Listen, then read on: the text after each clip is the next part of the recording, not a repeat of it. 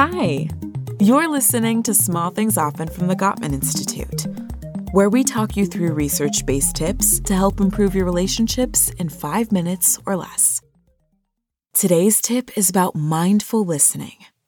When you're in a disagreement with your partner, you might think, if only they would listen to what I'm really saying, or I wish they would see things from my point of view.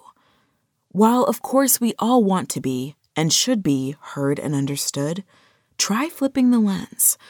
Instead of going down a rabbit hole of thinking about what they should be doing while they're still talking, think about how you can listen more closely and start to understand your partner's point of view in a new way.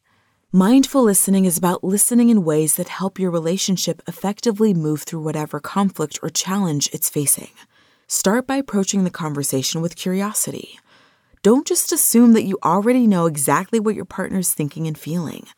Why? You'll close yourself off from discovering something new about their perspective. So be open and willing to learn. You can practice this by asking for more details, seeking clarification when it's needed, and mindfully noting your assumptions or judgments. Also, try to tune into your inner silence. That means setting your own views aside to better understand your partner's experience. If your mind is racing while your partner is speaking, you can come back to your inner silence by taking a moment to focus on your breathing. Then go back to giving your partner your full attention while staying open to their views. While you're listening, are you being mindful about your intentions?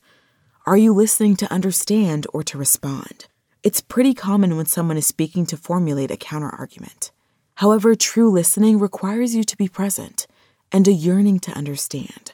But understanding doesn't mean condoning a particular behavior or agreeing with a certain belief.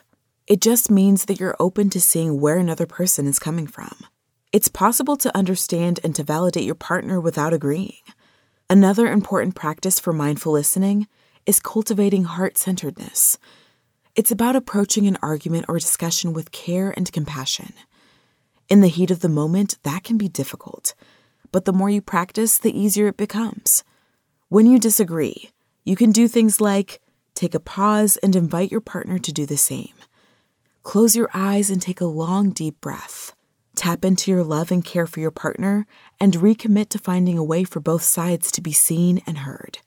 After this mindful pause, go back to the conversation, feeling calm, patient, and present. When both sides are open to mindful listening, conflict loses its charge.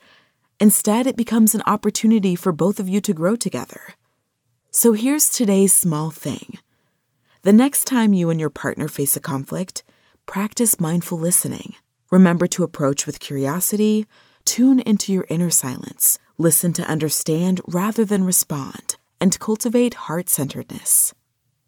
Tune in to the next episode of Small Things Often for another quick tip from the Gottman Institute, helping you maintain and strengthen all of your relationships.